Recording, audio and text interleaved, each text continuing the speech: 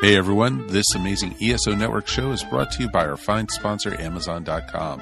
Please remember to shop Amazon for all your geeky needs, no matter what time of the year it is. All you need to do is go to esopodcast.com/ESO Amazon, or click on the Amazon banner on the ESO Network webpage to go to our e-store. It's the best way to shop and the best way to support this program, and it doesn't cost you anything extra. Okay, that's enough of me babbling for now. Now on with your regular scheduled show. Hi, this is Mark. Congratulations. You have found this amazingly awesome show. Chances are you're listening to it right now on whether it's iTunes or Stitcher Radio or some other mobile app that allows you to stream this amazingly awesome show to your ear holes. And I can't stress how awesomely amazing this show really is. But did you know that you can also catch the latest episode of this show on the Tangibound Network? That's right. Go check out tangiboundnetwork.com. You can look them up, and you can listen to it right there. It's even mobile-friendly. What more could you ask for? Which means you can pull it up on your iPhone or your Android, even your Windows phone. Yeah, who has one of those? But still, point remains, you can do it. You can do it. Check it out, tangiboundnetwork.com. Listen to this show, the latest episode, every time. Check it out. I'm Chris Farrell from the official GonnaGeek.com podcast, a proud member of the Gonna Geek Network, just like the show you're listening to now. The opinions expressed are those of each individual. Check out all the other geeky podcasts over at GonnaGeekNetwork.com, and get ready, because geekiness begins in 3, 2, 1. On this week's episode, it's a summer movie preview as we analyze the biggest films with our thoughts on the potential big winners, box office bombs, and movies to look out for in the next few months. All this, plus the ladies from the Wine, Women, and Words join us as they interview writer and storyteller Lynn Rymarz, plus clips from the Morning Monitor, another great song from Plazma Z, and more. So sit back and relax as we arrive at our next stop, the PCC Multiverse. Don't be alarmed. The quasi-shimmering light before you is a trans-dimensional gateway to other worlds, other voices, other thoughts, and other realities. Up feels like down, and down feels like the number 7 on a Wednesday morning. Don't worry. That quivering, blood-boiling sensation under your eyebrows is all a part of the charm. Welcome to the PCC Multiverse. And we're back with another edition of the PCC Multiverse. My name is Gerald Glassford from Pop Culture Cosmos and Game Source. We are truly, truly happy that you are back listening to us once again. We are on every week, Friday nights, 7 p.m. Eastern, 4 p.m. Pacific, on the Podcast Radio Network. If you get a chance, check us out there or on any one of our numerous downloading options, including iTunes, Google Play, Stitcher, Mixcloud, Podcast.com, the ESO Network, the Tangibound Network, and the Gonna Geek Network as well. And if you download us, we always throw in an extra little podcast in there for you just to make sure it's something special if you try to download our show, or also as well the Pop Culture Cosmos show. It's the number 1 show on the Podcast Radio Network, and it can be heard at 10:30 p.m. Eastern, 7:30 p.m. Pacific on the Podcast Radio Network on Monday nights as well. I'm here along with my good friend. He is the man, the myth, the legend. He is the creator and mastermind behind Humanican Media. It's Josh Peterson. How are you, my friend? Good, man. Just keeping busy, doing my thing, making podcasts, making the world spin. There you go. And in making the world spin, what exactly are you up to with your evil creation known as Humanican Media? Doing the Morning Monitor, which I try to do every morning. What about this? The Super Bro Station Games Cast, and there's a couple more things coming down the pipeline, but I just got to put my schedule together so I don't overwork myself. And of course, the Pop Culture Cosmos, This is true as well. But I wanted to add a real quick story. Tell everyone out there about the story about the missing documents, missing book that you just recently found.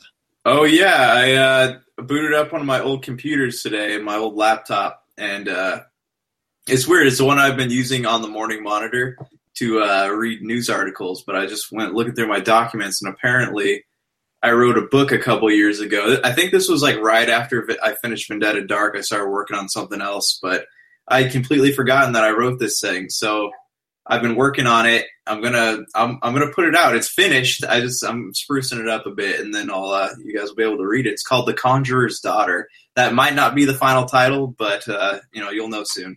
Definitely, indeed. Looking forward to that as well. As far as the missing book of one, Josh Peterson, and that's something to look forward to indeed.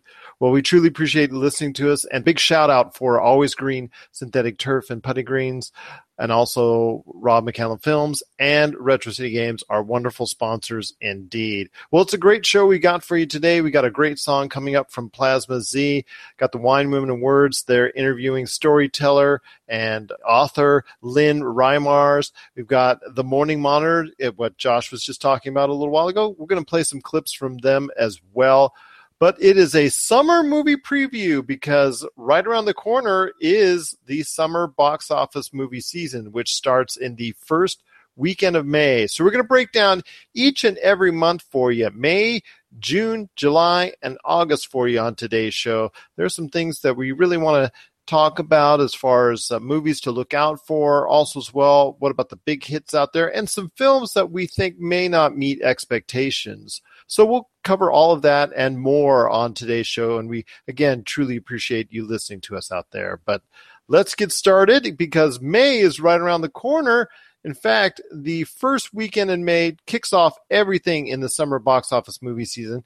And what better way to do it with another Marvel potential hit out there, which is this year is going to be Guardians of the Galaxy Volume 2. And my question to you, Josh, real quick, what are your thoughts about going into Guardians of the Galaxy Volume 2? Do you have some really good vibes going in? And do you think it'll exceed not only the first one's take when it came out, because got to remember everybody out there, it came out in August, a little bit later in the summer originally, but also as well, do you think it's going to exceed that $1 billion plateau worldwide and become that big box office hit that Disney and Marvel clamor for so often each and every year? And obviously with a third that was just announced that's going to be coming on the way, it's nice to see that that's going to happen. But what are your thoughts on Guardians of the Galaxy Volume 2?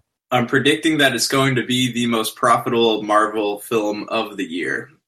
The last one, nobody really knew what to expect from it. It's kind of a low-key Marvel franchise. Most fans knew what it was because of the X-Men series in the 90s, or they actually read the comic books.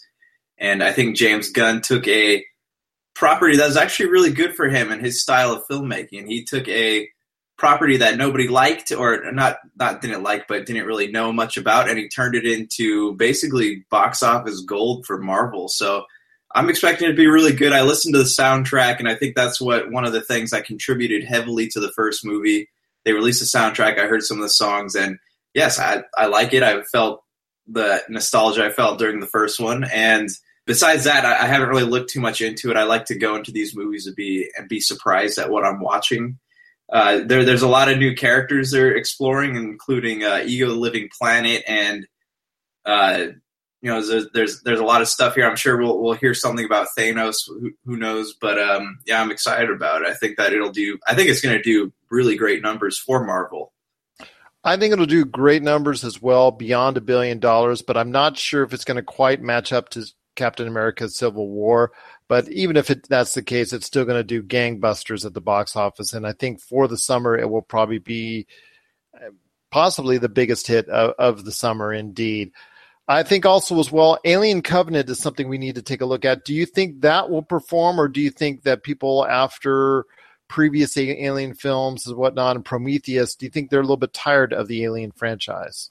I don't think they're tired of the Alien franchise as much as they're not really appealing to a modern audience very well. Because a lot of people who probably went to see Prometheus were like us. Like we know and love the original Alien movies. Let's not talk about Alien 3. But, we're diehard fans of those movies. We love them. We kind of, in a way grew up with them. So we were excited to see it. We're excited to see more. But the problem that they're going to be facing is how are they going to draw modern audiences, like younger generations, into this franchise. Prometheus was good. I like Prometheus personally, but I can see why it left a bitter taste in people's mouths. But yeah, really the trick is not the fact that the movie's going to be good or bad. It's how are they going to draw people into it? You know what I mean? Definitely, indeed. I still think it might. It'll have a pretty strong first weekend in, but I'm not sure if it'll hold, especially going into the Memorial Day weekend, which is usually a big audience for moviegoers. But I'm not sure if it's going to hold well because there's a lot of good movies that are going to be coming around right around that time, including Pirates of the Caribbean, Dead Men Tell No Tales. So your thoughts on that film, because I really think that you've gotten me really warmed up as far as that film, and I see a lot more promise than they did maybe 2-3 weeks ago in regards to that film becoming a big hit. It's funny because I went back recently and I watched the 4 Pirates movies, and 1, 2, and 3. I probably rank it 1, 3, and then 2 as far as my favorites go, and the 4th one is just really bad. I don't know, like at the time, I know we talked about this before, and I said that I liked it, but after watching it recently, I don't know why I liked it. I think that I was just kind of riding that high from the last Pirates movie, hoping it would be good. But it's not, I see number 4 not really as a... It wasn't good. To me, it wasn't good either. It wasn't good. It feels more like a side quest, a Johnny Depp side quest than a movie that belongs in the, the main set of films. It's kind of like, I don't know, I guess you say Rogue One and Star Wars, though Rogue One was actually good. But yeah, it's kind of like that. But if you've been watching the trailers, I know we've talked about this, but it would seem that both Orlando Bloom and Keira Knightley are back for this one. So what everyone's talking about is that this is going to be the lead up into a new trilogy that will finally close the original 3 movies, is what the internet is saying. So the trailer looks good. The reviews coming out of CinemaCon were all really positive for what the people got to screen of the film. So I'm looking forward to it. I'm hoping that there won't. The one thing I do hope they change is I hope they do something that gives Barbossa his leg back, because I think that was the worst part about the last movie, was that he had only one leg. But, I can rant about that. Anyways, I'm excited about it. I think that's going to do great numbers for Disney. It's, I think it's going to give, Spider-Man a run for its money. So we'll just have to see, man. I'm excited. Well, last time they had Johnny Depp in the Memorial Day box office weekend, that was with the Alice in Wonderland sequel, and that underperformed at the box office. So let's hope this time around things will be a lot better. But you're right. With Spider-Man Homecoming virtually coming, very soon right after it, it might be a tough go, definitely for Pirates of the Caribbean after its initial weekend run. I like some of his other projects, but he really only plays one character that America knows or the world knows and loves, and that's Jack Sparrow. So, it's a gift and a curse, I guess. But I'm still looking forward to it now more than I have been, because I think I was pretty much negative after watching that 4th film, because I just thought it was really disappointing, and I thought it sent a bad message on where the series is heading. But gotten a little bit more into it, and I'm hoping for the best as far as Javier Bardem becoming a bad guy, as far as maybe being a way to really kickstart the franchise once again for Pirates of the Caribbean. And last but not least, I want to ask you, what is your surprise for the month of May? Before I tell you mine, I want to go ahead and hear yours, because I think I already know it already, but I want you to tell everybody out there, what are your thoughts on which film may surprise for the month of May? You know what I'm going to say. I'm going to say King Arthur.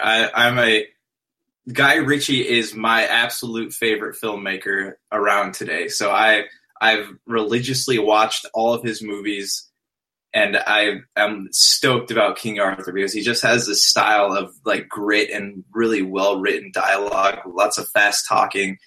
And he has, because I think that had anyone else made a King Arthur movie, it would not have been that good. But I'm seeing this, and I'm super excited about it. Absolutely thrilled to watch something like this. So tell me about yours. For me, it's actually going to be something surprising. I know you're going to probably laugh when you hear this, but Baywatch. And I say this only because of one reason alone. That's The Rock. The Rock right now is on a high as far as being the box office king right now going on, as far as all the stuff that he's been doing seems to strike gold with audiences. So Right now, I'm focusing on the actual presence of him in the film as opposed to the film itself. And I really think that at least it will do pretty good numbers, I think, at least initially, because of the weight that he carries right now with audiences. Whether or not it's a good movie, I think he's able to... Right now, he's as much as film Teflon as you can get, because even if he has bad critical movies, it's still going to... Well, yeah, you're right. As far as that's concerned as well, it looks like he's got a long career going in, at least for another 2 films with the Fast and Furious series, and a lot of things going on there, because that's now a big hit indeed. But I really think that Baywatch is going to propel The Rock at least forward even more. I think it's going to surprise people as far as how well it does, just because of The Rock's name, not because of the movie itself. What are your thoughts out there as far as for the month of May? Let us know. popculturecosmos@yahoo.com or popculturecosmos, Humanican Media, or Game Source on Facebook or Twitter. You can let us know your thoughts about May, June, July, or August indeed. Just let us know your thoughts on the summer box office movie season. We'd really love to hear your thoughts indeed. Well, it's going to be a great show. Like I said, we've got the Morning Monitor. We've also got the Wine, Women, and Words. But right now, coming up, it's Duskwalker from Elijah Harrison, better known as Plazma Z, right here on the PCC Multiverse.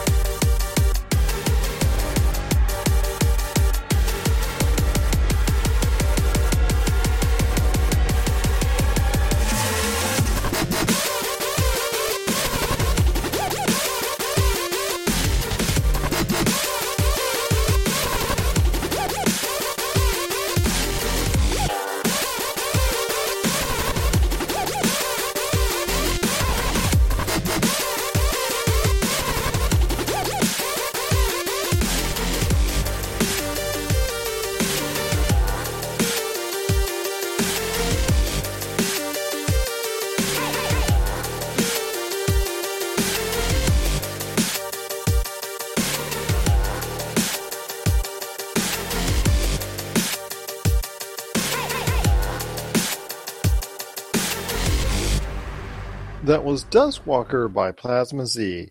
Check out all of his great tracks today on SoundCloud. Hey, this is Chad from Ghost Toasters, and you're listening to Pop Culture Cosmos Podcast.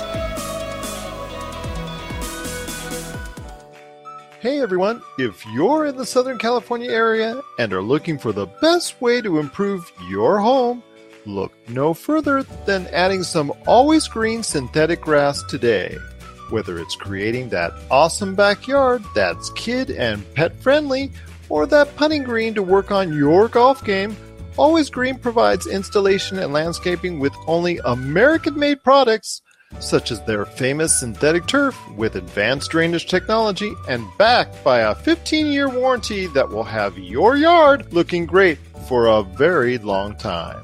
Always Green also installs retaining walls, custom lighting and driveways, and the most beautiful stone walkways, so if you live in the Southern California area, what are you waiting for? Financing is also available, so call for a free estimate today. 714-614-7814. That's 714-614-7814. Or stop by their store at 16772 Wanda Circle in Huntington Beach and get your home looking great with Always Green synthetic turf and putting greens. A proud sponsor of Pop Culture Cosmos, Humanican Media, and the PCC Multiverse channels. The Morning Monitor brings you up to speed on the latest pop culture information. As to whether Luke is the last Jedi, they say in The Force Awakens he's going to find the last Jedi temple, and Luke is the last Jedi. Okay, see, this is funny because when it comes to Star Wars, we love to overanalyze things. When it comes to everything. Life in general, but especially, especially Star Wars. things like Star Wars. The moment that trailer went up, there were like just hundreds of reaction videos. Yeah, did you see that part where the ship turned a 90-degree angle left? So this must mean that Jar Jar Binks is still floating in an asteroid somewhere, and he's the Sith Lord. He's the Sith Lord. See, I love the trailer. Why was that ever an option? That was blown out of proportion. Jar Jar Binks, guys, come on. Jar Jar Binks. This is Star Wars has created such a large fandom that people are willing to make these conspiracies. People, their minds just wander. Like, I've sat in full-on conversations with people talking about like who they think the Sith Lord is, blah blah blah, these conspiracies, these theories, whatever. Yeah. But see, I love Star Wars, but I hate analyzing Star Wars. I hate doing reaction videos to Star Wars things because I don't want to think about it. I want to be surprised. I want to go to the movie theater. I want to watch it. Yeah. And I don't want to know. I don't even want to speculate on it. I just want to walk in and be just completely blown away. Because we live in a great time right now. If you think about like our parents and that generation, they went to see the original Star Wars, and then basically for 30 years, they just had a desert of nothing. I mean, don't even count the prequels because those are massive disappointments. Desert of nothing. It's still nothing. And now we're reached a point where we're getting new Star Wars every year. Just about. And if not, there's like a game coming out or something. And so, I mean, I feel like I can even speak for them when I say, just let us experience the movie. Let's not analyze it. Let's not talk about it. It's all right to look into like the different like I don't know, geographical things of like planets being in different areas and like learning what like it's about, but don't like think about the future of Star Wars. Like it's okay to talk. Like I'm okay talking about the trailer. Like I can say, hey, I like the trailer. It's cool. Blah blah blah. But like this whole thing, like the Last Jedi, I can see where the mix-up came from. Like they thought that means the Jedi are done. You know, you have the trailer and Luke's just whining. He's like, the Jedi need to die. Like that. I really hope that the movie is not full of Luke Skywalker whining because we have enough whining characters in movies as it is. You're listening to the Pop Culture Cosmos. Don't touch that dial. Wait, do people still use dials? Okay, auditions for the new Earth Station Who co-host. Take one. Go ahead. Hello, Stonehenge. Who takes the Pandora Cup? Takes the universe. But, bad news everyone, cause guess who? Ha. Listen, you lot you're all whizzing about. It's really very distracting. Could you all just stay still a minute because I am talking? Not too shabby. Can you close this up? Earth Station Who, a fun mashup celebrating over 50 years of the Doctor Who universe. You never know where the TARDIS is going to go next. Earth Station Who podcast can be found at www.earthstationwho.com. Earth Station Who is a proud member of the ESO network. We are up on Facebook, iTunes, Stitcher Radio, or wherever fine podcasts are found. Peace and we are done. Did I pass the audition? We'll get back to you. Next.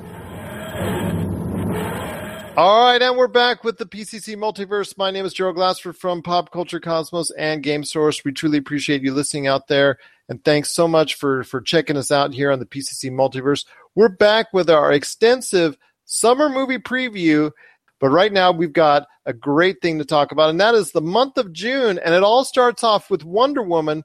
I know you and I have said some great things about Wonder Woman indeed. But what are your thoughts at this time? Do you think it is still set up strongly as far as for box office success, or do you think that it might be a little bit overwhelmed with the crowded movie universe that is the summer box office movie season? I'm sorry, I'm still trying to get over the fact that you said Baywatch was going to be a good movie. Oh, it's going to be interesting. I think that if Captain Underpants outperforms Wonder Woman, they might actually induct him into the Justice League instead of her. Well, that's a good point indeed, because Captain Underpants comes out also on June the 2nd, but I have a feeling Wonder Woman will perform pretty good, at least for the short term, and I hope seriously that it is a very good movie indeed. But do you think it's going to reach that magical milestones as far as maybe Batman versus Superman, or do you think it's going to be able to reignite a positive image for the DC movie franchise? Yeah, I think so. I think that they were smart, and they kind of started going with Wonder Woman. They're going after a market that Marvel failed to capture, because Marvel fans I know we've talked about this before, Marvel fans have always wanted a Black Widow movie. And they've never got it. So like the female Marvel fan has always kind of felt cheated over this. So I think that making Wonder Woman was a good idea, because now the people who wanted to see Black Widow are probably going to be, they're going to get that fulfillment out of Wonder Woman, and that might bring a whole new fan base to the DC universe. And I think that this movie, it will outperform Batman vs Superman. I think people will come out of it less with a stale taste in their mouth, because it doesn't look like it's going to be a cluster of, what is this that I'm watching? I think that it looks like it's got a solid storyline, solid acting. It really, at this point, there's not enough known about Wonder Woman, like as far as her story goes. She's not Batman or Superman, so people don't really know enough about her to say, oh, hey, we hate this movie. There's not a lot of pressure, not a lot of expectations, and I think that's working in their advantage. Do you think it might be damaged quite a bit by The Mummy, because that comes out 1 week later? What are your thoughts on that? Do you think it'll severely impact Wonder Woman sales? I don't think so. I'm hoping The Mummy will be good, but I don't think it's going to capture the numbers that Wonder Woman's going to end up doing. It's going to be interesting, because I know that's kind of like the kickoff for Universal's Monster. It's Universal, yes, indeed. Yeah, it's going to kick off their joint monster universe, and it looks good. It looks cool. You see the new trailers were out. I'm interested, definitely interested, but I don't think it's going to do Wonder Woman numbers. Okay, and what is your biggest surprise for the month of June? I've actually got a different take on for my surprise, but first off, what thing do you think people should be surprised about most when you're talking about the month of June for the box office movie season? That people are probably going to see Transformers, the new one. That's going to be my biggest surprise, is that people are actually going to go watch that. Just kidding.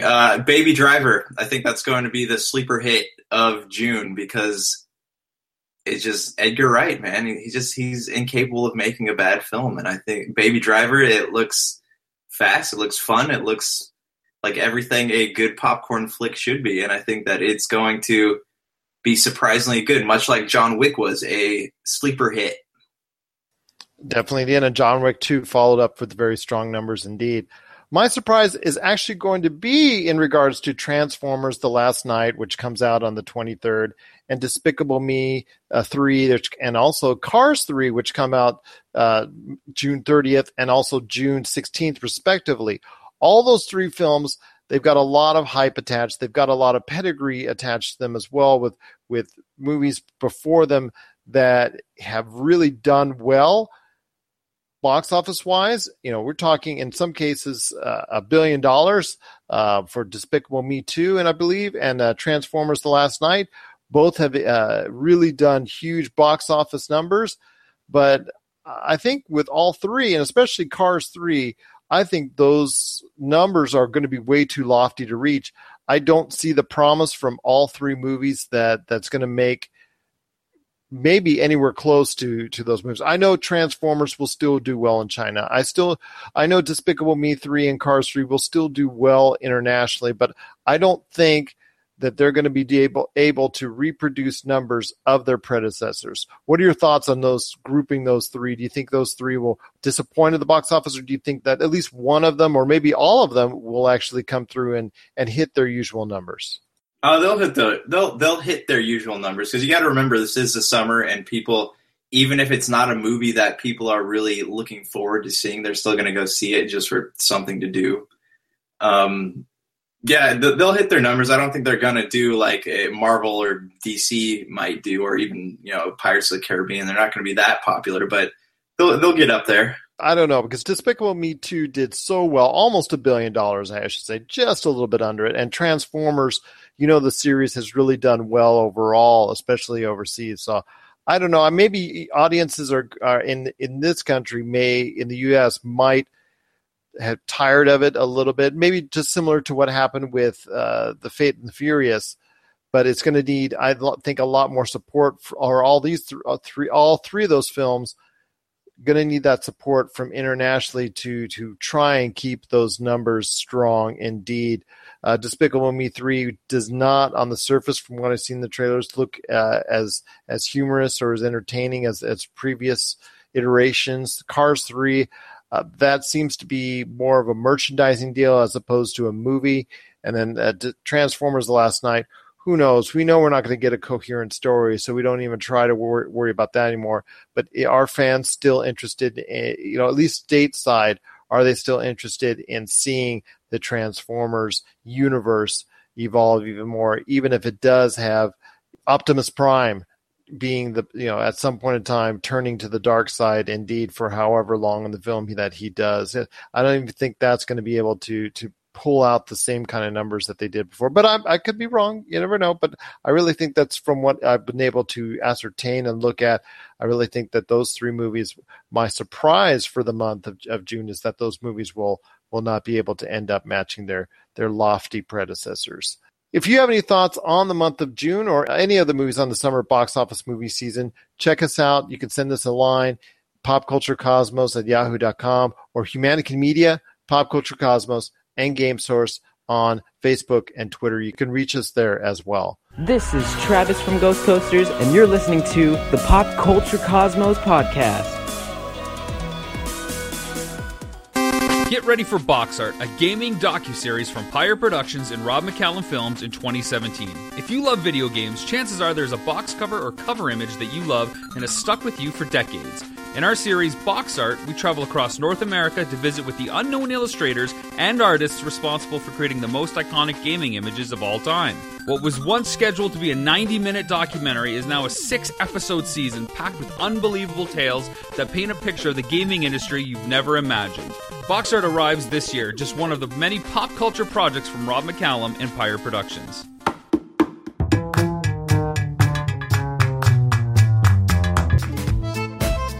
Diana Tierney and Michelle Davis talk to storyteller Lynn Rymarz on the latest Wine, Women, and Words. This book, Guests on Earth, and then this book and watching the series Z on Amazon, that was the first time that I really realized that, there was more to her than just being the wife of F. Scott Fitzgerald. Yes, you're absolutely right. I think that's what... I think her story is almost a tragedy in a sense because she had so much potential.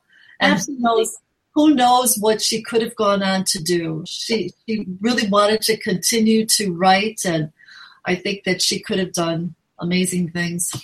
Yeah, I think you nailed it. That her story is a tragedy, and for so many years, she's been misunderstood. Where even though the biography came out decades ago, almost 30 years ago now, or over 30 years ago, so dating myself based on the fact that I was born in the early 80s, she's been misunderstood for all these years. Like, one of my favorite movies is Paris at Midnight. Oh, yes. Love that. But it always infuriates me where that line where he's come back from being in Paris in the 1920s, and he's like, and Zelda's crazy, and Scott knows it, accepts it, but he can't, do anything about it because he loves her. And it's like, no, she's not crazy. This is just a male-dominated opinion of her. I know. And it's refreshing to see that. I think Z is really what's done it, where it's casting this different light on her, so she's not quite so misunderstood.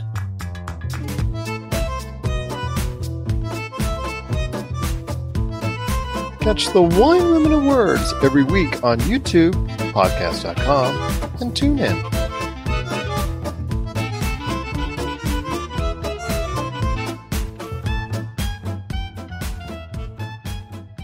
And we're back with the PCC Multiverse. This is Gerald Glasser from Pop Culture Cosmos and Game Source. We truly appreciate you joining us once again. We truly appreciate it.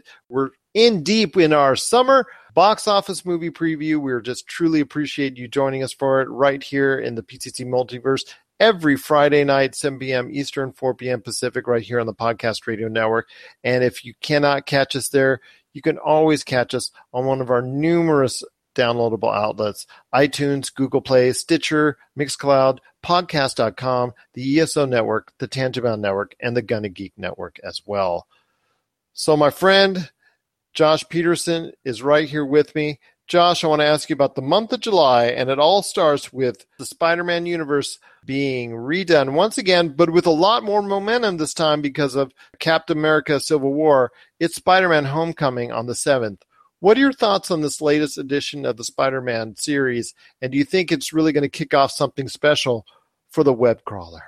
That's tough for me because there's been a lot of really disappointing news coming out of Sony lately in reference to the Spider-Man universe, how he might not stay in it past 2019, how they're kicking off their own little universe of Spider-Man side characters, and will he even fit in? Will this Spider-Man even fit into that universe, and will all of it still be connected? It's becoming a real mess, and it seems like Sony's only there. We're only there to get the rub, and then we're going to go and try and see what we can do from there. And it seems kind of mean, and as far as that's concerned, is that the way you see it? That's how I feel. I think that's a waste of time. So why am I getting attached to this Spider-Man character if Sony's just going to destroy to get rid of him after 2019?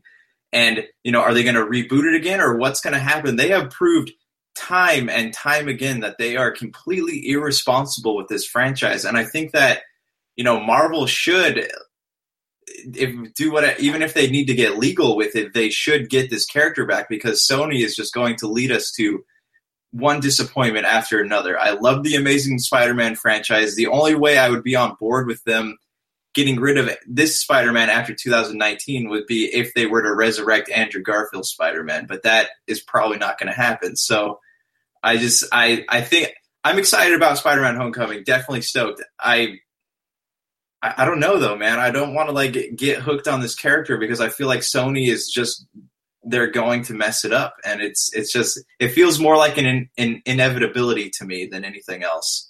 I can't say I blame you because, like you said, Sony has screwed it up on many occasions beforehand. But I'm hoping it will do. I know at least initially Spider-Man Homecoming is going to really kick off the July movie season with some strong numbers. I really have high hopes. I think a lot of people have the good vibes because Iron Man's in it, because, like I said, Captain America is also doing a cameo. They're going to get that Avengers vibe. And mean as it is, or mean-spirited or cruel as it is, on the surface to people that are just analyzing it like us, hey, Sony's going to get the rub. Marvel seems to be somewhat okay with it for the present time, as long as Spider-Man sees its way through the Infinity Wars.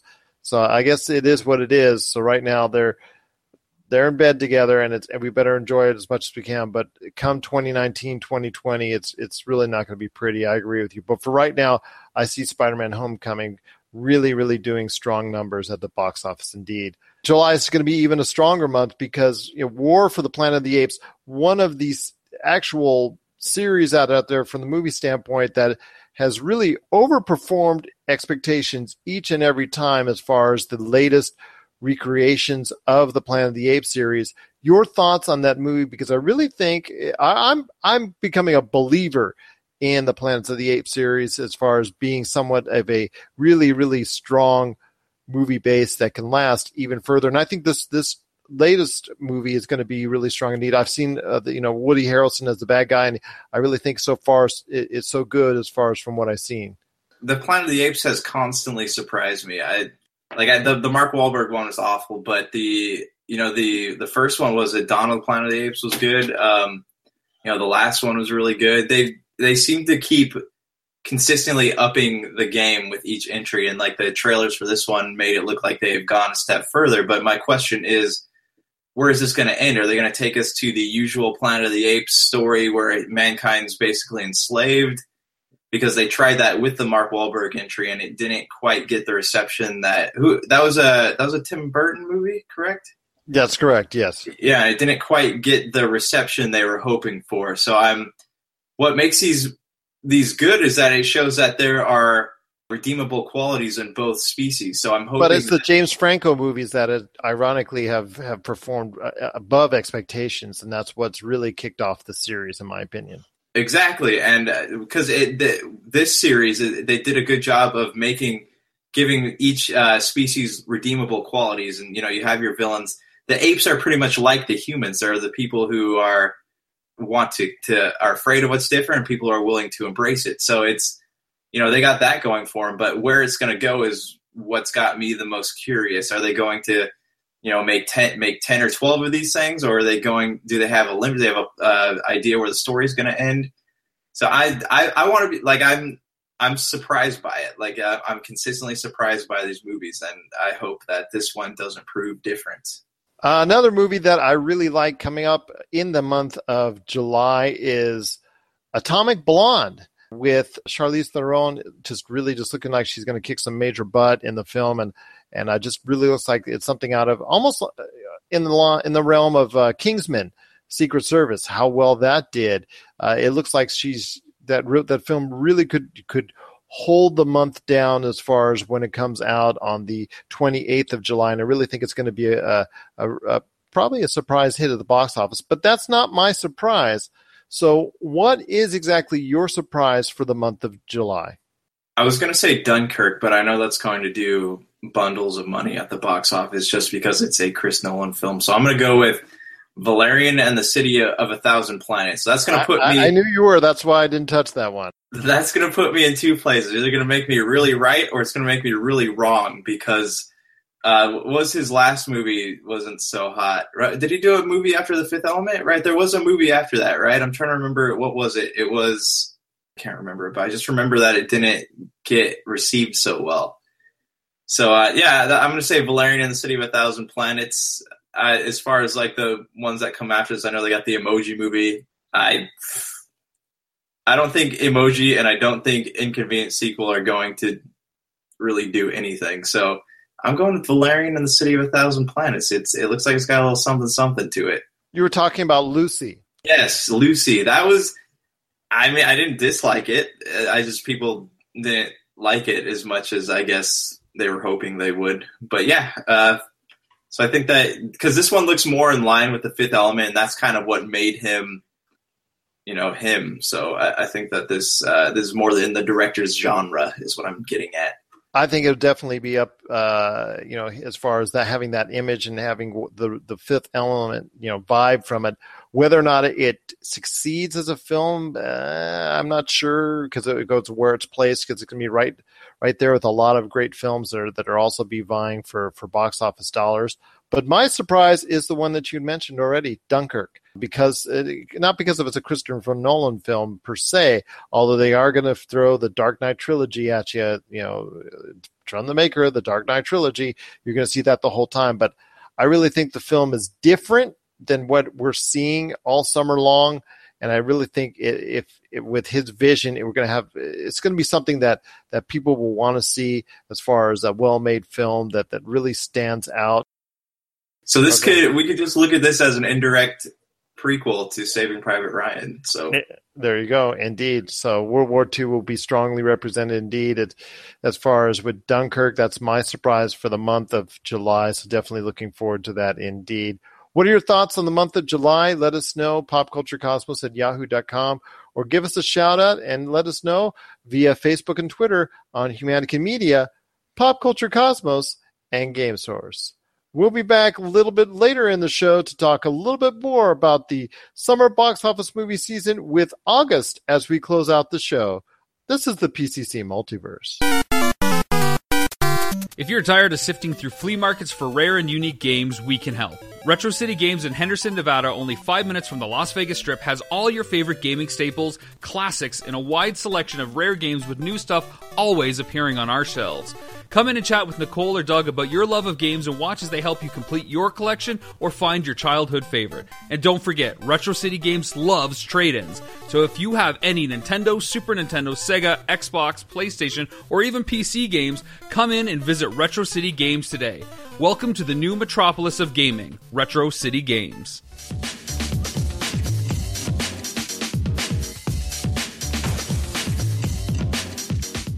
All right, we're back on the Marvel circuit with more news about Kevin Feige and things that he said.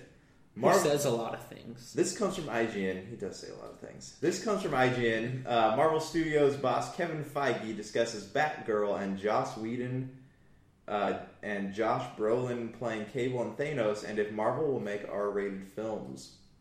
This is by Alex Gilyadov. I mean, have they not already? I'm just saying you have an easier name to pronounce. But yeah. That's what we're getting at. Alex Gilyadov. All right. So Marvel Studios and Disney won't be making an R-rated comic book movie anytime soon, according to Marvel Studios president Kevin Feige. In an interview with The Hollywood Reporter, Feige revealed that despite the success of Fox's Deadpool and Logan, Marvel will continue to focus on only making family-friendly comic book movies. In Feige's view, the reason Deadpool and Logan were successful wasn't because of their R ratings. My takeaway from both of those films is not the R rating, it's the risk they took, the chances they took, the creative boundaries they pushed. Feige said that should be the takeaway for everybody. Feige was also asked about his take on Thanos star Josh Brolin playing Cable in Deadpool 2. Film being made by Fox and not Marvel. Brolin playing two different comic book characters for two different studios isn't an issue, as Marvel and Disney don't have anything written into our contracts about other roles that people can do. Indiana Jones and Han Solo are the same person. It hasn't been a problem, Feige said, and I think Thanos and Cable are two very different characters. Before it was reported that he'll be directing a solo Batgirl film for Warner Brothers, Avengers director Joss Whedon called Feige to discuss his new directing gig. He called a couple months ago, which he didn't have to do, and was super cool of him and super nice of him, Feige said. According to Feige, Marvel couldn't be more supportive of Whedon's decision and would love for his Batgirl movie to be awesome. Alright, so... there you go. It's just pretty much what it is. You're not, those of you who are hoping for a R-rated Marvel film, you're not going to get one. And... while Deadpool and Logan were very good, I think Marvel's got a thing right now, and they're doing pretty well with it. So you will not be seeing...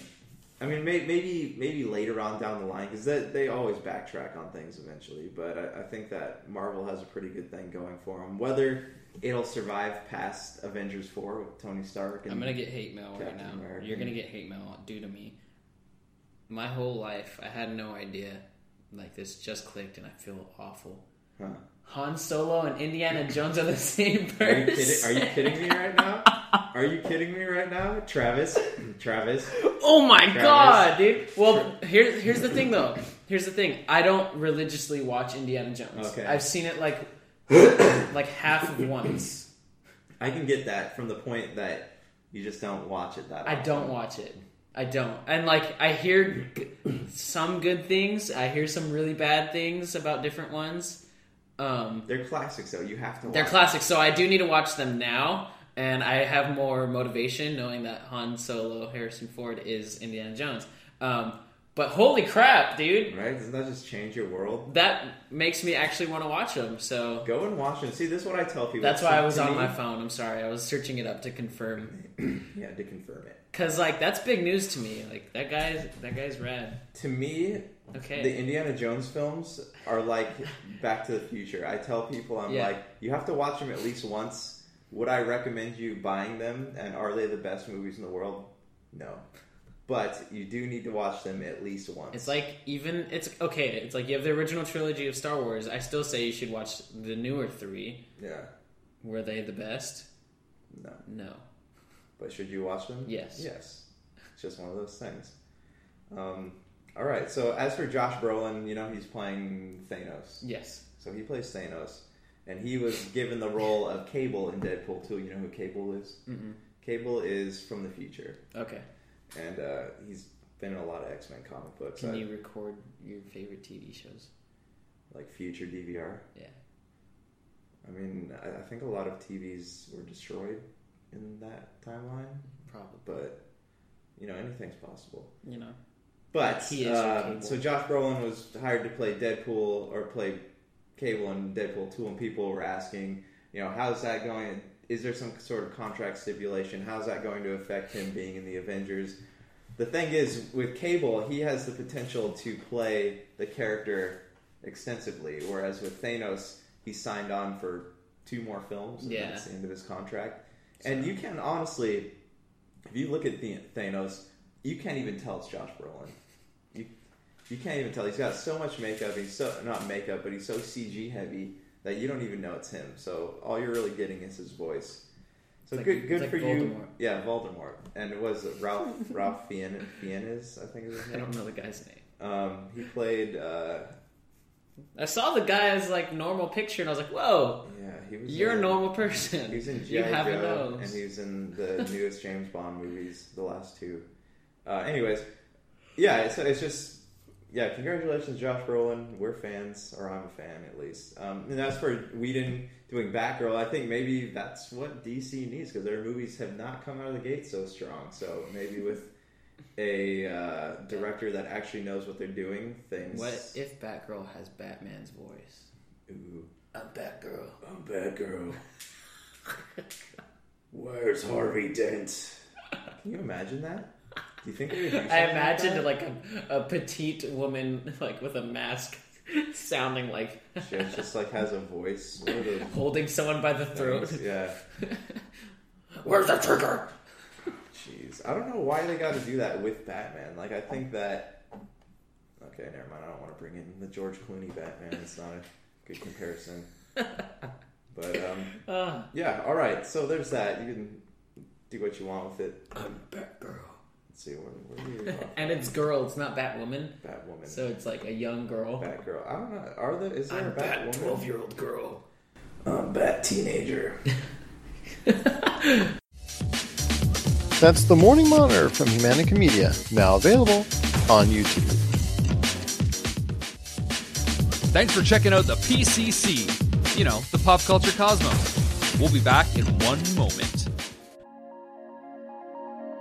Hey everyone, venture into the Pop Culture Cosmos today, where you'll hear our conversations on different topics within the world of movies, TV, video games, comic books, technology, board gaming, and more. You'll also get a taste of some of our other shows within the Cosmos as well. So come on and join us each week as we delve into the Pop Culture Cosmos. Welcome to the Pop Culture Cosmos. Every Monday night, 10:30 p.m. Eastern, 7:30 p.m. Pacific on the Podcast Radio Network. And we're back with the PCC Multiverse. My name is Gerald Glassford from Pop Culture Cosmos and Game Source. We truly appreciate you listening out there.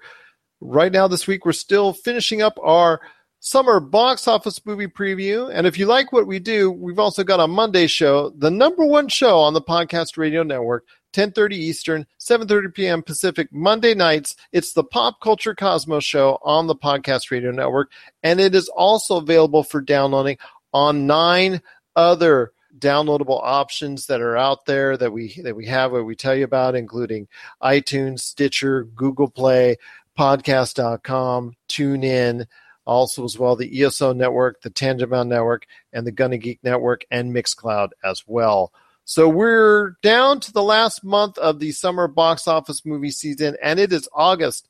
And I know August cannot come and go in the movie box office season without talking possibly the biggest hit of the month of August, and that is The Dark Tower. So Josh Peterson from Humanica Media and Pop Culture Cosmos, tell us exactly your thoughts on The Dark Tower. I love the books. I read them twice. They're excellent, great. They're dark, gritty. I'm curious. I've heard that the film isn't going to go page for page with the book. I'm hoping there's gonna be more than one, because you can't take. But that's really hard for any film to do. Lord of the Rings, whatever books, Yeah. Harry Potter books, it's hard for them to go page for page with exactly what the books can do, because the books have the ability to tell so much more of a backstory in detail than what you can do within 2 to 3 hours. Yeah, true. Just because in the trailer, it looks like there's parts from like multiple books, and that's kind of, what left a bad taste in my mouth with John Carter. Because the bad box office numbers aside, it didn't really bother me that much, but. The Dark Tower, it's such a rich world, and there's so you have to give some amount of backstory in order to really understand what's going on, and the backstory is really kind of one of the best parts about the series. And I'm hoping that they're going to have at least more than one movie, because there's no way you can get all 7 of those books and really capture the magic of it in one film.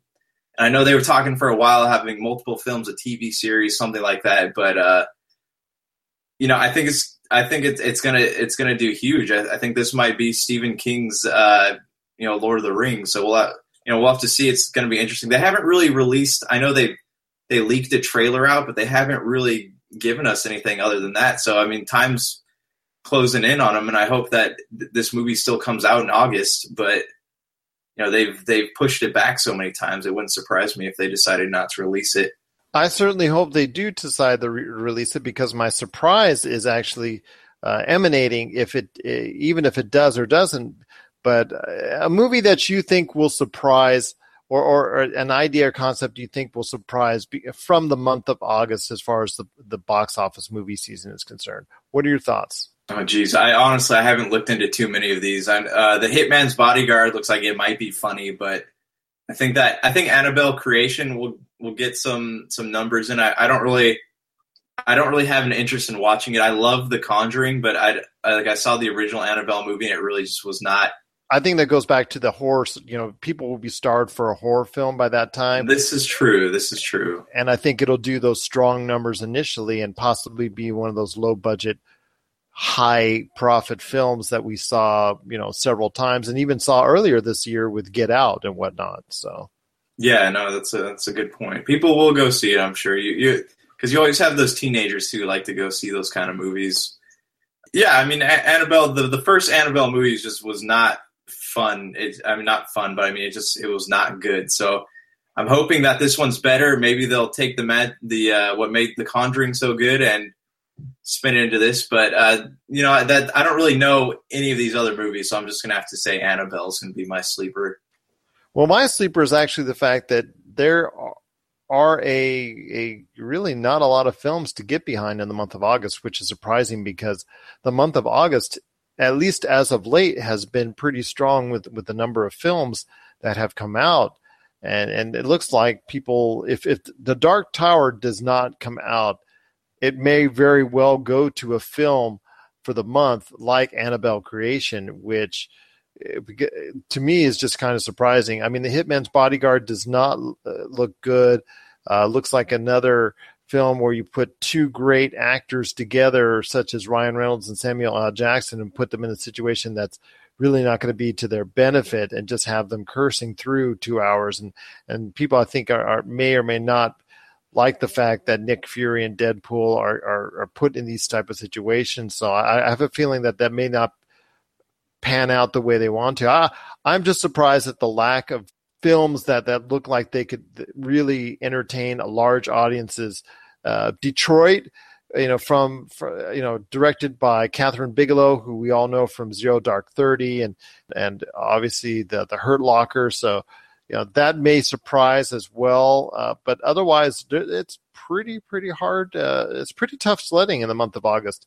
Really think that if somebody had, a studio had maybe taken one of those films in July and said, hey, maybe we should just put it in August, it might have fared it might fare better than to do that. I remember Star Trek. We talked about Star Trek last year may have been subject to that, where it had to come out at a certain point of time. Paramount did to honor the 50th anniversary, and we think it came out of time with that and Jason Bourne, where they may have been put at a time where there was just too many movies to come out at a certain amount of time, and audiences may have frowned upon going to see all of them.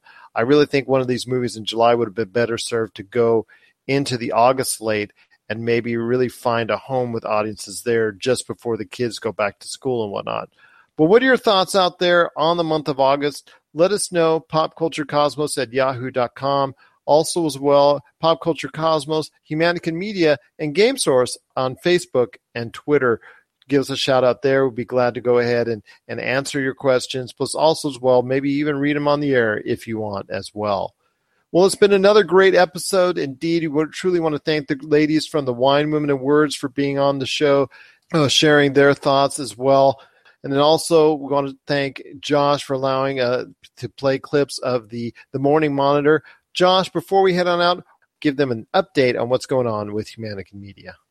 We have the Morning Monitor, which is our daily show. We don't always get it out daily. It's still kind of in its beta phase. But, we have the What About This podcast, the Super Bro Station Gamescast. There will be more stuff coming at you soon, so you'll know as soon as I get it all scheduled.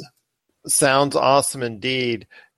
So for Josh Peterson, this is Gerald Glassford. It's another beautiful day in paradise here in the PCC Multiverse. We thank you for listening, and here's hoping you have yourselves a great day. This has been a broadcast of the ESO Network, your station for all things geek, classic, current, and beyond. Be part of the crew at ESONetwork.com. Tangent Bound Network. Let your voice be heard. TangentBoundNetwork.com.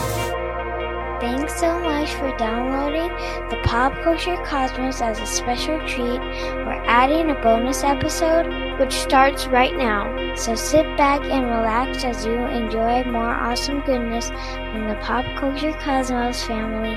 And stay tuned as more great podcasts are on the way. Thanks again for listening to us here at the Pop Culture Cosmos. What's up, everybody? Welcome to the Morning Monitor for, Wednesday, April 19th, 2017. I am your host, Josh Peterson, along with the Travis Hoodie. So I guess Hoodie, very well. All right. And yes, we did plan on wearing red today. Yes, this was coordinated. Yes. In case you needed to know. All right, well, actually, before we get into entertainment stuff, there's some exciting news in music. Tell us. Before we get into entertaining stuff, let's get into entertaining stuff with music. Paramore dropped their new song on us like a bomb. So if you're a fan of Paramore, go check it out. It's called Hard Times.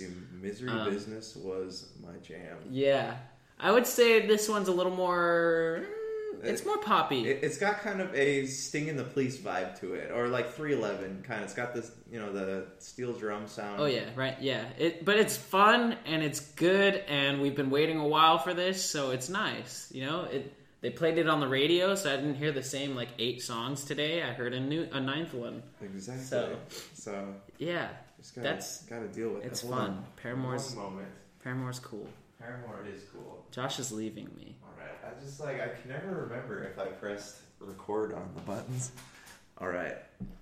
But we are recording, so you guys are watching that. You just watched me get up and make a fool of myself. Yes. So we did together. Okay. Real quick, I was surfing on the internet last night, and I came across something called the ludicrous conundrum. You can surf on the internet? Literally surf. Just got my laptop, went and sat on a surfboard, and did some surfing on the web. Yeah. That's rad. This someone. It's just a weird website I stumbled up on. I don't know what I'm trying to say here. It's one of those not chat rooms, but boards advice boards, not advice boards, but this is like a question board, a Okay. forum. A forum, that's what I'm looking for. Yeah! And this guy brought up the question of, in the first Fast and the Furious movie, they played the song I Got Hosed by Ludacris. Okay. Okay, and in the preceding movies, Ludacris plays Tesh. Yeah. So, in the Fast and the Furious universe, does Ludacris exist? Whoa. Right? Doesn't that blow your mind? Because he would have to be... He can't be Ludacris and Tej at the same time. I think we have a Hannah Montana situation going on. So, he's not hacking computers and conducting jet ski races. Yeah, he's actually a rapper. He's actually a rapper, but we don't know. Okay, his best friend doesn't even know, and then finds out and is really offended that he never told. It's crazy. It's a double life. Dude. Just something for you to chew on a little bit. I never watched Hannah Montana. I did with my sister though, and by myself. I mean, there's obviously some pent-up guilt about this. But this is a judgment-free zone. This is a judgment-free podcast / YouTube video. Okay, well, let's jump into our first story here. This one comes from IGN, and is by Alex Osborne. Avengers 4, Kevin Feige confirms Spider-Man appearance. Well, only... Feige. Well, only implied before, Marvel Studios...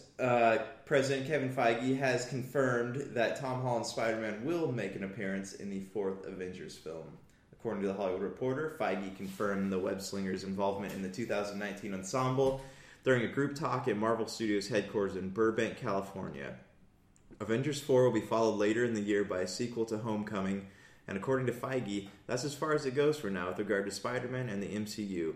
Feige also addressed Marvel Studios' lack of involvement in Sony's upcoming Spider-Man spin-off films, which include one focused on Venom and another featuring Black Cat and Silver Sable. We had a very particular plan about Spidey himself, Feige said, but didn't elaborate any further. So, while it's possible that Sony and Marvel could extend their deal to feature Spider-Man additional MCU films, the current agreement between the two studios will come to an end when the second solo Spider-Man film debuts in 2019.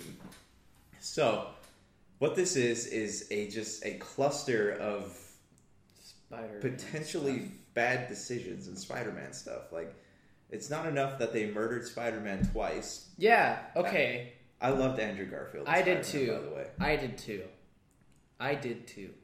But Tobey Maguire, you know what? Could live without it. This has the potential to be a train wreck, though. So once Spider-Man.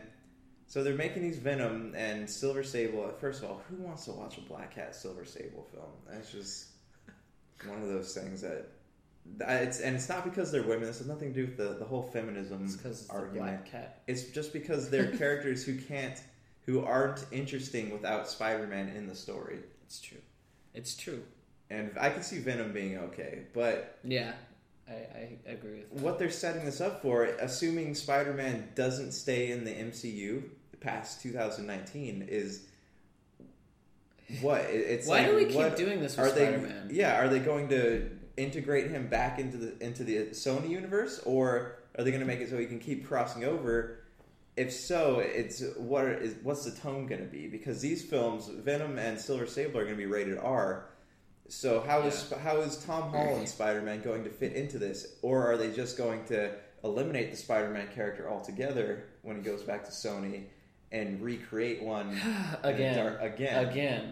Oh my gosh. I don't know what's going on behind management situations, but why do they keep switching Spider-Mans?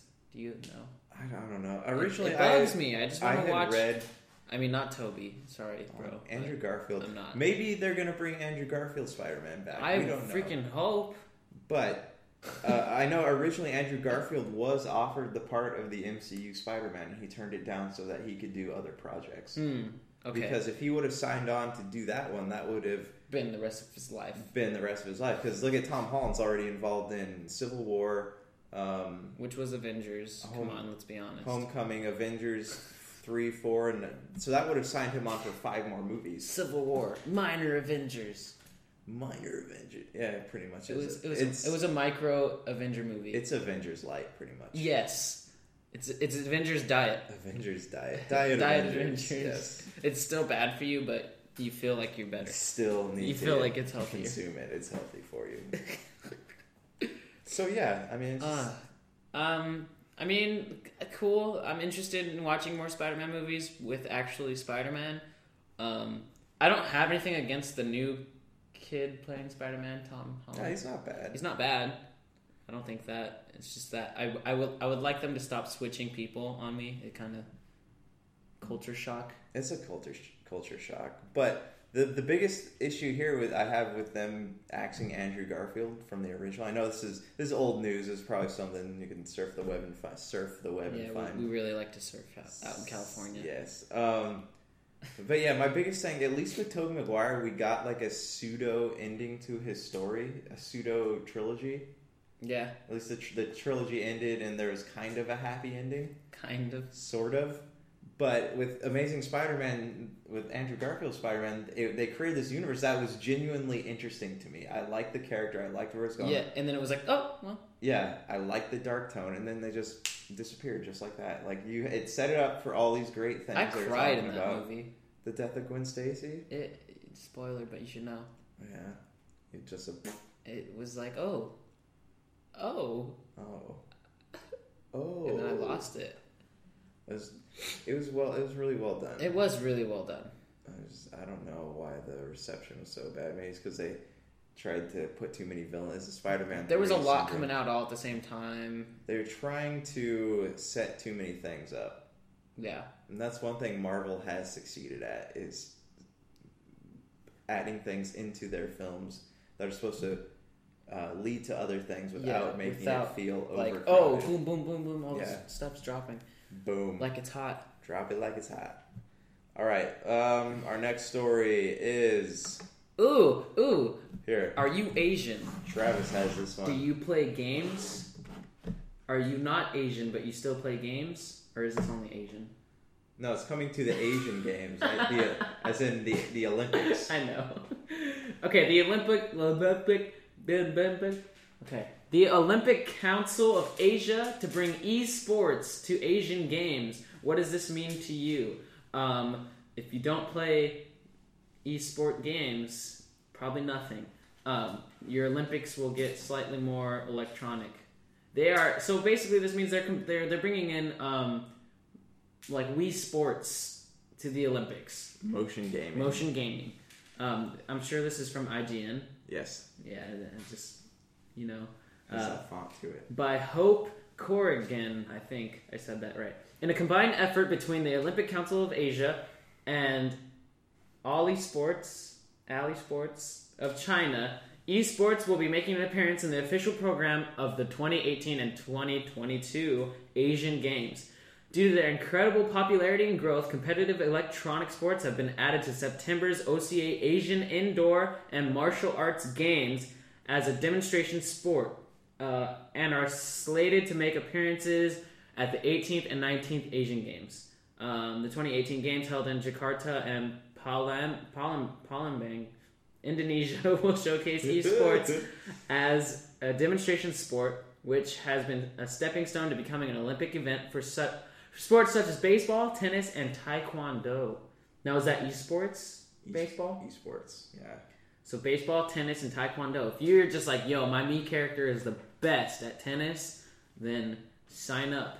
I don't know. You could be on the USA esport tennis team. I didn't even know there was taekwondo. Is this like how like obese people can compete in the Olympics? Like you can. I don't know. They're trying to compensate. Like, were we hashtag offended so much that we couldn't play Wii Sports in the Olympics? We're offended. No, I mean because you don't have to do any actual training. You just get to play. You just get to play video awesome. games. Like, could you imagine getting a gold medal? But for tennis? You don't run in tennis. No, you don't. You have the joystick, right? So how's that going to look on TV? Because usually you see people like sweating on television playing their sport, and then now we're going to see. We're going to have like, how we used to have the trav cam down in the corner. Yeah. Show them actually like doing things on the screen. We're going to show their me character. Who wants to sit there and watch people play video games? Oh yeah, it's going to show them moving and then the screen of the sport and then them moving in the corner. Yeah.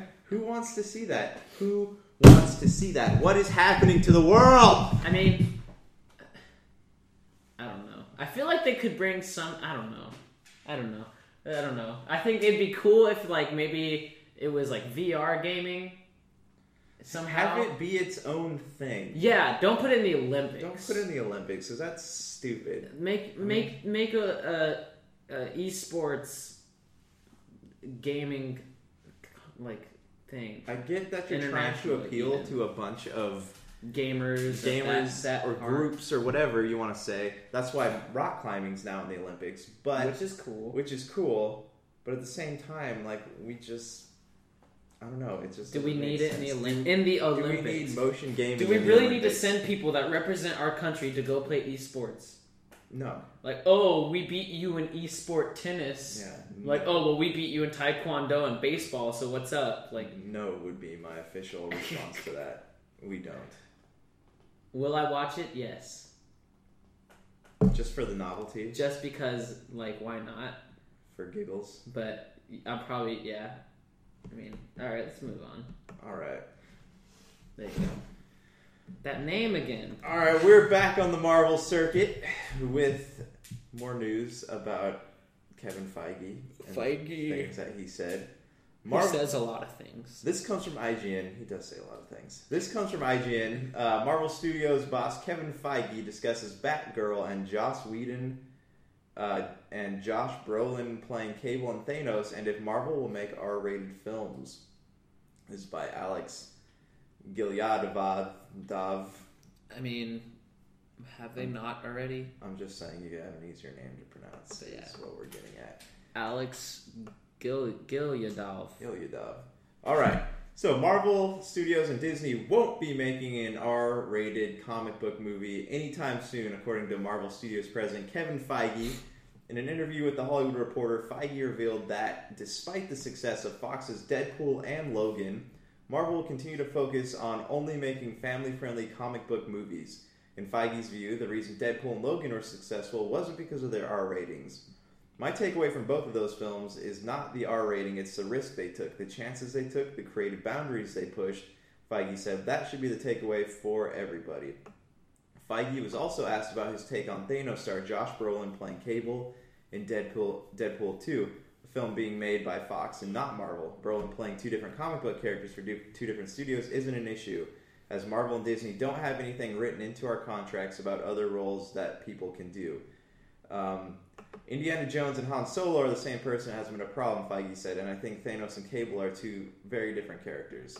Before it was reported that he'll be directing a solo Batgirl film for Warner Brothers, Avengers director Joss Whedon called Feige to discuss his new directing gig. He called a couple months ago, which he didn't have to do, and was super cool of him and super nice of him, Feige said.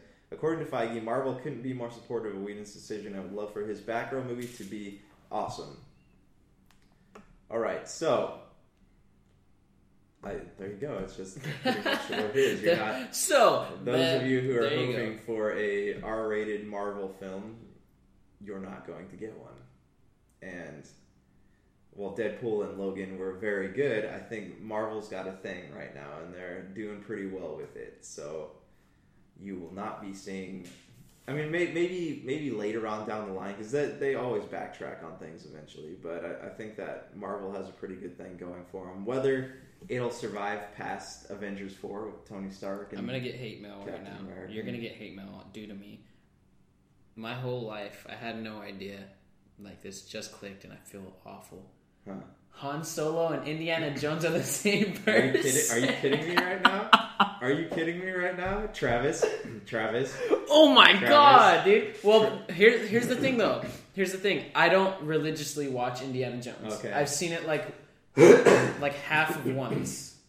I can get that from the point that you just don't watch it that often. I don't watch it. I don't. And like, I hear some good things. I hear some really bad things about different ones. They're classics, though. You have to watch They're classics, so I do need to watch them now. And I have more motivation knowing that Han Solo, Harrison Ford, is Indiana Jones. But holy crap, dude! Right? Doesn't that just change your world? That makes me actually want to watch them. So go and watch them. See, this is what I tell people. That's why I was on my phone. I'm sorry, I was searching it up to confirm. Yeah, to confirm it. Because that's big news to me. Like that guy's rad. To me, okay, the Indiana Jones films are like Back to the Future. I tell people, I'm like, you have to watch them at least once. Would I recommend you buying them? And are they the best movies in the world? No. But you do need to watch them at least once. It's like it's like you have the original trilogy of Star Wars. I still say you should watch the newer 3. Yeah. Were they the best? No. But should you watch them? Yes. Yes. It's just one of those things. All right. So as for Josh Brolin, he's playing Thanos. Yes. So he plays Thanos. And he was given the role of Cable in Deadpool 2. You know who Cable is? Mm-mm. Cable is from the future. Okay. And he's been in a lot of X-Men comic books. Can you record your favorite TV shows? Like future DVR? Yeah. I mean, I think a lot of TVs were destroyed in that timeline. Probably. But, anything's possible.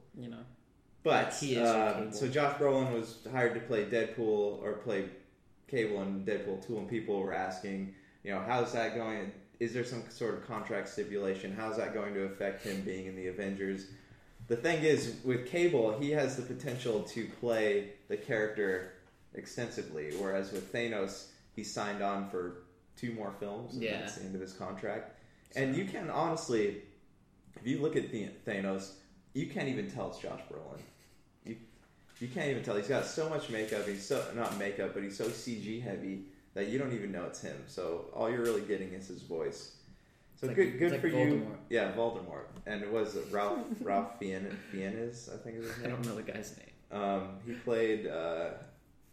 I saw the guy's normal picture and I was like, whoa, yeah, you're a normal person. He's in You have a Joe, nose. and he's in the newest James Bond movies, the last 2. Anyways, yeah, so it's just...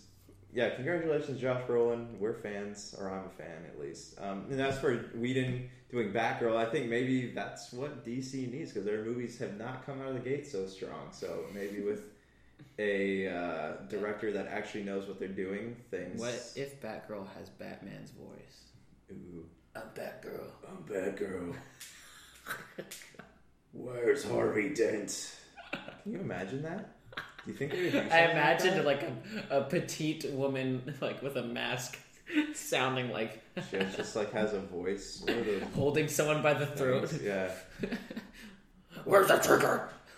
Jeez. I don't know why they got to do that with Batman. I think that... Okay, never mind. I don't want to bring in the George Clooney Batman. It's not a good comparison. But, yeah, alright. So there's that. You can do what you want with it. I'm Batgirl. Let's see, where are you And it's girl, it's not Batwoman. Batwoman. So it's like a young girl. Batgirl. I don't know. Is there a Batwoman? 12-year-old girl. Bat teenager. Alright, our last story. Okay, so last episode we talked about something interesting. Was it by Polygon as well? Yes. Polygon informed us that something was canceled, and we were a little upset. A certain classic Nintendo system was canceled. The NES was canceled, and we were like, why would you do this? It was doing so well. People liked it. Okay. Anyways, so that was canceled. New thing. SNES. Super Nintendo. Classic Edition is on the way. So they canceled the NES to bring upon the SNES soon after. The information came out a day later. So, yeah. I mean, you want to read that? Here, we'll go through it real quick. I guess we should. Eurogamer is reporting that an SNES Classic Edition is on the way to replace the recently discontinued NES Classic Edition. Very recent. The SNES Mini, or to continue Nintendo's official branding, likely the Nintendo Classic Mini Super Nintendo Entertainment System. It's a mouthful. Is currently scheduled to launch in time for Christmas this year, Eurogamer states. Development of the device is already underway. Our sources have indicated the sourcing is thin, but the release of a Nintendo Classic Edition is one of the possible, if not likely, reasons we came up for the discontinuation of the NES Classic Edition. Nintendo has enough classic systems and games to keep each release smaller than demand, guaranteeing artificial scarcity and headlines for years. The hardware of the NES Classic Edition was already overpowered when it comes to emulation, giving the included chips plenty of room to emulate other systems. If you're not fluent in the world of ARM-powered systems on chip, isn't everyone though? The NES Classic Edition hardware is a lot more powerful than an NES, and it's even more powerful than a 3DS, we explained. While it surely doesn't have to be this powerful, the market-based realities assure that buying a new chip at volume will be cheaper than designing a custom chip or something with less of a market. Eurogamer also has a decent track record for Nintendo rumors detailing any aspects of the Nintendo Switch. Back in July of last year, that turned out to be accurate. While there aren't many details about the SNES Classic Edition hardware given the story, the source of the rumors give them a bit more weight than they would have coming from other outlets or sources. So what would we like? Okay, blah, blah, blah. Basically, they're saying the SNES is replacing the Nintendo NES Classic Edition. Screw you. Seriously. Why? Why do you need to do this? Hashtag offended. Tell us. Hashtag we're offended. Why do you guys gotta be such massive jerks? Like, why? This is stupid because, what did it say right here? Nintendo has enough classic systems and games to keep each release smaller than demand, guaranteeing artificial scarcity in headlines for years. You guys are jerks, honestly. Like, why would you do something like that? You're going to create another system that people stand outside for hours waiting for, and they won't even get one, and then you're going to... I have a friend that waited like 7 hours for the Nintendo Switch. Yeah. Jeez, dude. Even the last classic came out during Christmas, and there are people like lined up around Toys R Us, and they sat there for hours, weren't able to get one, and then not only does Nintendo not help them get one, but they don't put it back in stock for freaking months. And it's like, why do you create something like that to make people hate you? I hate you. I hate you, Nintendo. Nintendo, you are like the schoolyard bullies. You know, you're like, you come to school with like these new toys, and you're like, you let everybody play with them except for... No. You only let like 4 or 5 people play with them, and everyone else just has to sit there and watch or like, be sad about it. So, and he's sad about it. Nintendo, you suck. That is me saying you suck. All right. Hashtag Josh is offended. I'm offended because this is stupid. Honestly, like why you discontinue the Nintendo Classic, which was selling, which people wanted. And you didn't actually put back in stock. That is dumb. It came out on Christmas, and they put it back in stock a month ago. Now they're having this Super Nintendo Classic to bring out this new one. Which how long is this going to be here? It's going to be the same thing. Going to be the same exact thing because Nintendo is fighting for relevancy. It's true. I can't stand it. I don't. It's stupid. It is stupid. You guys are stupid. And this is going to be the same thing. It's going to sell really hot around Christmas, and people aren't going to be able to get it anymore. And then they're going to discontinue, and then come out with like the Nintendo 64 Classic Edition or something like that. That'll be fun.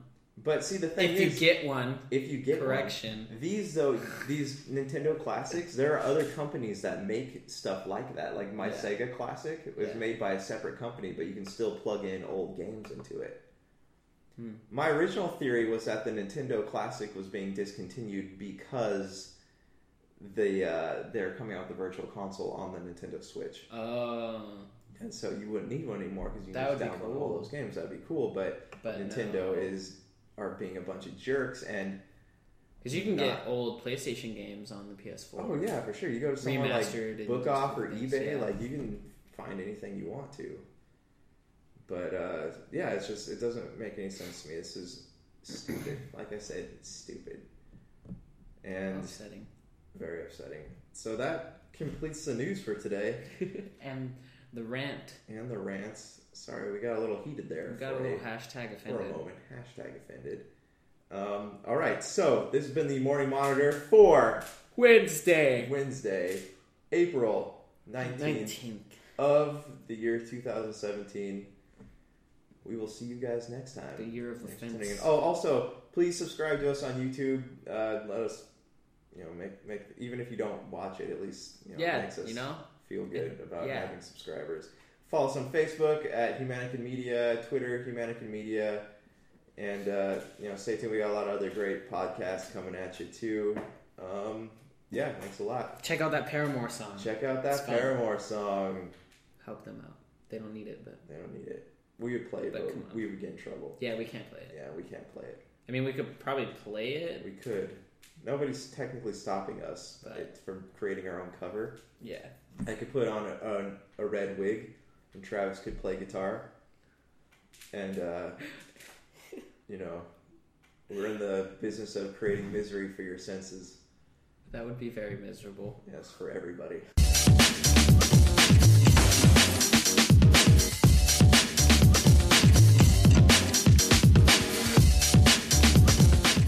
To us people that can feel things, it hurts.